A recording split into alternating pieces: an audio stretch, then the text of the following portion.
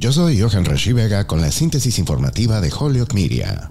El Consejo de la Casa Blanca y el Servicio Secreto dijeron el lunes que no existen registros de visitantes para la casa del presidente Joe Biden en Wilmington, Delaware, donde se encontraron documentos clasificados de sus días como vicepresidente, ya que es una residencia privada. El Servicio Secreto, que tiene la tarea de proteger a los presidentes actuales y pasados y sus familias, no mantiene de forma independiente nuestros propios registros de visitantes porque es una residencia privada, dijo el portavoz de la agencia Anthony Guglielmi. El presidente republicano del Comité de Supervisión de la Cámara de Representantes, James Comer, exigió el domingo registros de visitantes para la casa del demócrata Biden en Wilmington después de que se encontraron documentos clasificados en su oficina y garaje allí. Los republicanos han tratado de comparar el caso de los documentos de Biden con el de Trump, quien enfrenta una investigación penal federal sobre cómo manejó documentos clasificados después de dejar la Casa Blanca en 2021. Los expertos legales han notado las diferencias entre los dos casos. La Casa Blanca dice que el equipo de Biden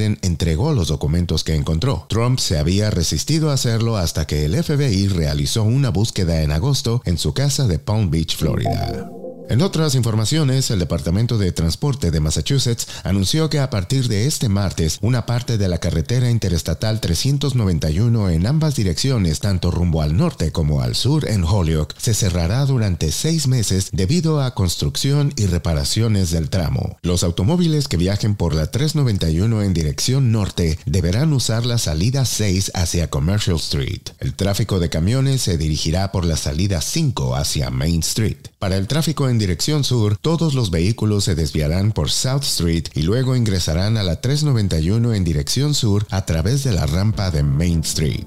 Yo soy Johan Rashi Vega y esta fue la síntesis informativa de Holyoke Media a través de WHMP.